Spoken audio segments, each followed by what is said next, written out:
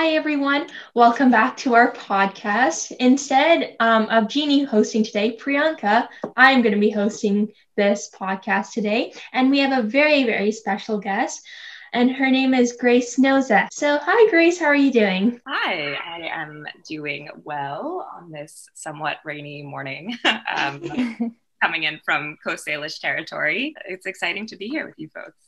Awesome. We're so excited to have you here. So, why don't you tell us about yourself? I think sometimes we focus on the wrong things in society about who you are. And one of the coolest things about working with organizers at the Climate Hub, which I will get into in a moment, is how they've highlighted that we can share our vulnerabilities and not just our strengths or kind of, our careers don't define us, our age doesn't define us, these other things don't define us. So it's kind of interesting to think about how to tell the story of yourself and how you want to show up in the world. But I guess what's important to me is that I'm a storyteller and a climate justice organizer and activist. And one of the greatest joys in my life the past couple of years has been founding the Climate Hub at the University of British Columbia, which is a hybrid structure that allows students to really set a climate justice agenda and be supported by the administration. I am the very proud mama of a rescue dog.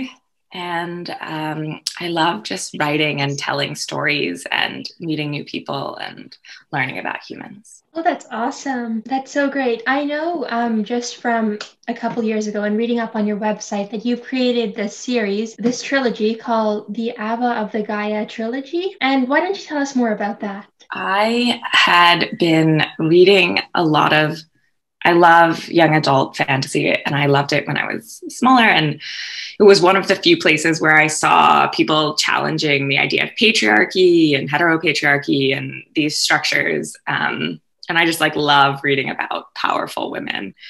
But I wasn't reading that much that really wove in this connection to other creatures and other beings and kind of climate and climate justice. And, I think teens are so ready to care about the world and people and its inhabitants. And, so I thought it was just such a fun time to create those stories, and everything is always so apocalyptic. And so I wrote a very joyful kind of ode to our place in the world and being able to connect with other humans and other animals. And it was very fun. And I've heard that the books are wildly readable, which is great because I wanted to take climate justice and make it accessible to a broader audience. So those were really my first foray into story. And I started writing them when I was quite young, still in university.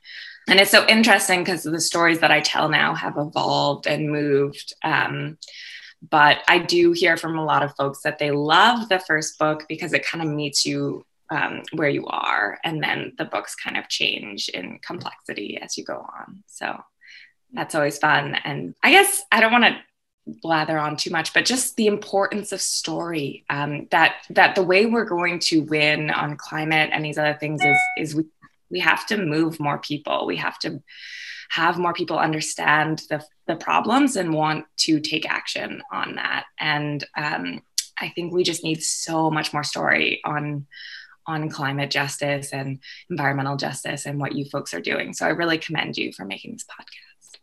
Oh, Thank you so much.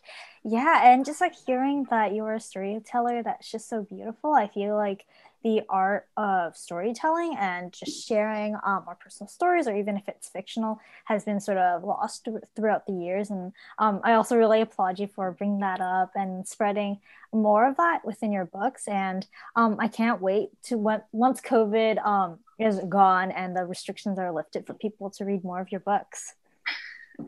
Well, thank you. They're actually all free as ebooks to download across platforms. I wanted to make them as accessible as possible because I go into schools and I speak about them. And this is really about uplifting folks, empowering them, introducing these other climate justice ideas. So I think they're a good thing to read during the pandemic. Very, very hopeful imagining of our world. But just the importance of story. I guess what I wanted to add is I am a PhD candidate in law.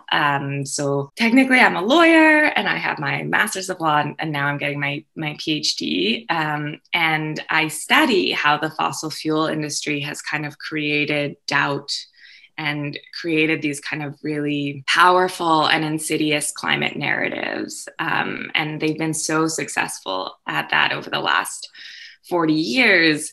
And so to me, that makes storytelling even more important. And one of the things now, one of the new narratives that they're really using is kind of individual responsibility, consumer choice, and all of those things are important in their own way. But what we're really trying to talk about at the Hub, and what I've really spent the last many years of my life saying, is if you're going to take 1 hour to do something, calling your bank to ask them to divest from fossil fuels and projects like Trans Mountain, or voting, getting your friends and family to vote, phone banking in an election, that 1 hour of doing that versus looking up LED light bulbs just is so different in its amplification and ability to impact others. Or even just meeting another person and being kind and growing with them, and then being able to bring them into your community of climate action. Yeah, that brought up an interesting point. It actually brought me back a couple of years when during our Trek year, we had a couple of projects going on. And one of the things that the groups did was they called their local people in government, and they called them to make a change and focus on climate and sustainability.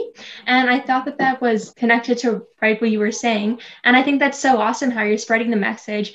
And it's not just reaching adults, it's reaching teens and the younger generation. And I think that's so very important. What was so cool, so the David Suzuki Foundation partnered with us to make this incredible video kind of about that and some other work that we're doing. And what's so moving about it is that we really had these students feel their power in that moment of taking that action. And when you feel powerful and like you can shape your own future, that the mental health, just importance of that is just unbelievable. And so that's the other thing that has driven a lot of my work over the past 4 years. I feel like there's a moral responsibility to make young people feel like they have a place in this world and they have a future. And I have a lot of empathy for you folks, because I'm sure since you're in this space, you're very engaged and empathetic and taking in a lot of news that is not easy to process. And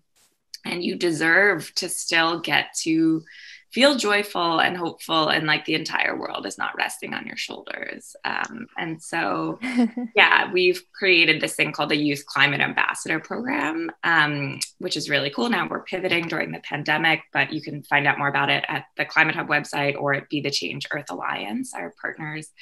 And it's this whole, everything I'm talking about, like storytelling, justice, joyful community, agency, we kind of weave all those threads through this workshop that we give to high school students to let them kind of feel their emotions and kind of flip the script on how powerful they can be in climate. So that has been one of the other great joys of my life. That is so moving. Thank you for sharing.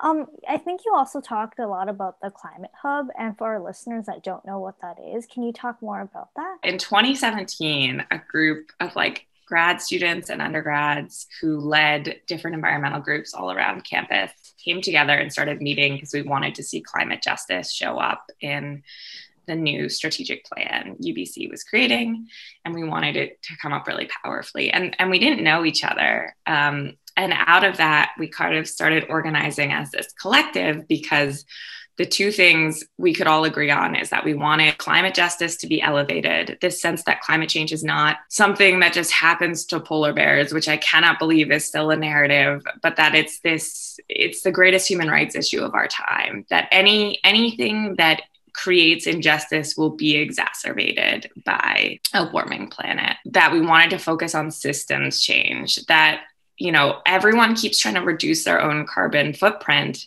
but that's playing the game in the way the fossil fuel industry has laid out the rules. And what we actually need to be doing is changing the game. We need governments to change regulation and to phase things out and to do this other stuff, to take concerted action to coordinate. So we came together and we started organizing, and I had this idea that we needed a hub because I had seen how important connection was to the movement. And I'd seen people kind of doing this on an individual level, just knowing what was happening in all of these scenes and building relation and bringing that together. And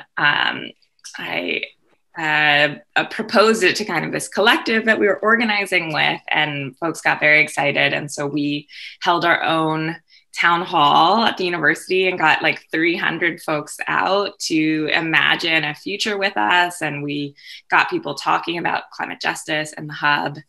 And then we worked kind of tirelessly as this group of students to come up with a proposal for the hub, like really detailed, and like went to the execs at UBC, and they funded us. And now we have this kind of student research and action and policy hub, because students are young folks, they're the ones who have a different vision of the future, and especially young folks of color or who don't fit into these other systems. Like, they're the ones who are going to see the gaps and be able to propose a different way of doing this. They're the ones the status quo serves the least. And so really holding and centering those voices and those proposals for a future is our best way at having a just future and addressing climate justice. So the hub really, it's so cool. But also, like, if you think about it, lots of climate activism you do for free, unfortunately. And that makes it unavailable to a lot of people because a lot of students are working or supporting their family or doing these other things. And so it was very important to me that students got paid for this work that they were doing, and we could create space for folks to be paid. And that's what's so cool about the hub. All of our student employees are paid, although folks also volunteer with the hub, but the people really kind of doing that work where they're putting in many, many, many hours get recognized for that. And I think that opens up a different group of people who can show up and feel like they're part of this, because you folks know the movement has been very white and very middle class and very male for a long time. So yeah, making sure that it feels accessible to more people. Yeah, I think that's so important and so empowering that it's bringing a community together. And it's also empowering people who would not necessarily feel that comfortable, especially with the norms that we have in society. And it makes me genuinely happy that people who do not always get an opportunity have this great a way to get connected with the environment and with other people who have the same passion as them. I am a UBC student, but I am at the Okanagan campus. I was just wondering if the Climate Hub was mainly centered on the Vancouver campus, or if there was plans to go to the Okanagan. Awesome. So topical. We are actually doing a huge push right now to get a hub at UBCO. We're really hoping that happens. All of our programming is open to UBCO students. And since it's all virtual, it's quite easy to come to our showcase and these other things. And we're totally focused on racial justice and climate justice this year. That's really kind of the big, all the threads that we're coming together on.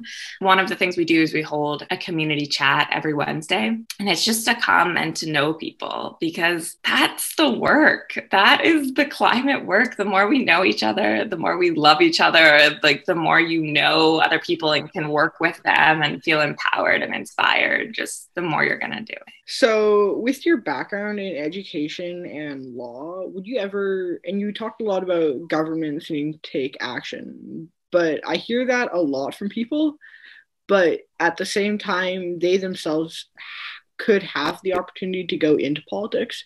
Would you ever consider running for something or joining a political group to try to push for larger impact? Yeah, great question. I absolutely want to see young people run. I would absolutely love to see young folks of color, non-binary folks, queer folks. That's who we need in office. And it was really exciting in the most recent US election to see some of those folks get elected. And so I'm open to the idea of running. I haven't closed it off. But I spend a lot of time thinking about how my specific skill set could be the most beneficial to the movement. And, you know, the people who run are just one part of like a massive team. Like they have people who run their campaigns, many people who run their campaigns, like all of these people behind them. So there's so many places to plug in and to do that. And citizens, I think, have a huge role to play. I campaign in every election in the US and Canada, like at the local level, at the provincial level, at the national level. Like sometimes it's just to get young people to vote, because I think that's a critical part of our democracy. And I think as long as we don't vote in higher numbers, you know, we're not going to have the policy changes that we want to see. Sometimes a special climate justice candidate like really catches my eye, and I work more specifically on that. But yeah, I definitely always try to walk the walk if I'm going to ask other people to do it. I've trained many people to then be their own like election organizers, getting their friends and family to talk about these issues. And I just find it generative on many levels. We need to practice talking about what we care about with our community. It can't feel so taboo to say, hey, this really matters to me. I'm putting this out here. Does it matter to you? And I think we're still afraid to talk about politics or come across as patronizing, and democracies are just too fragile at the moment, and people are suffering too much for that to continue to be the way of moving through the world. What I have noticed over the past couple of years is that before, a lot of my peers were very aware of what's going on with the climate, but nobody really knew how to take a real stance and make a real change with climate justice. But now I've been hearing so many different groups of people actually going up to the government levels and making a change because they feel empowered to, and they have people like themselves who have the same goal. And that's just so empowering. And I think that's a theme throughout this, throughout our podcasts and throughout this specific one, is just the empowerment that young people can feel just when you have other people supporting you. Mental health is a very serious thing. And if you don't feel like you have a future, that's incredibly wearing. So feeling instead like you're plugged into this community of other empathetic people and engaged and taking on this existential threat together, and see how you're making a difference and see how you're kind of bringing your community up, you know, that's so important. Truly telling your community that you care, that this is a justice issue, and that you need them to start voting on these terms, that it's not enough. It's definitely also spreading the word to other generations. I found that one of the more difficult ways to sort of talk about climate justice and the environment. But I also want to hear about your podcast, Planet Potluck. How is that going? How did it get started? And tell us about what it is. So it's on a little hiatus, but there are 6 episodes out and I love them. And I've heard really, really joyful things about people being moved by the episodes. Essentially, what was happening is that people kept sending me climate stories, like documentaries and other things, and being like, look, like you like climate, like here. And I was like, I don't want to watch this or read this or listen to this. It is paralyzing. It is very sad. But I eat, breathe, live climate. So if I don't want to be consuming those stories, like, how are we going to be reaching this massive group of people that we need to? You know, we've got 20% or so of folks who like know this is an emergency, know that it's inextricably linked to all these other systems. But then there's this big chunk of, I don't know, 40% of folks who, if we had them on side, we could pass incredibly bold legislation and create a new future. And they care about climate change, but they don't necessarily think it's urgent. They don't necessarily think it's going to impact them in these super ways. They're not going to vote on it. Not very many people had it as their driving issue, although lots of young folks did. And I think a lot of young folks brought it to the table. It's just always so surprising to me that there is still a huge group of people who are not voting on climate. And it shouldn't be that surprising because, of course, climate feels further away when there are other things when there is so much happening in the world. Essentially, I was like, okay, well, I'm going to create the kind of stories on climate that I would want to hear. And I created a podcast that shared stories of kind of joy, hope, and connection from climate. There have to be some spaces of lightness as well. I think that also just hearing everything that you said now and also before, I think that it opens up a larger topic of discussion and keeping the conversation going, hearing, people's personal stories. And I think that also touched on the other topics that you brought up, such as like climate justice, people of color and marginalized groups. I think that it's super important for any area that is sort of like quote unquote lacking, or that the government doesn't really pay attention to just keep the conversation going and open it up to more people and for more people to get involved and learn. Awesome. Thank you so much, Grace. That was very, very insightful. Yes, and I definitely learned a lot of things. So for our listeners, if you'd like to reach out to Grace Nosek, there is a website, and we will put that in the description of this podcast episode. I am so impressed with what you folks are doing. And I commend you. Yeah. Yeah. Awesome. All right, Thank you so much. Have a good rest of your day.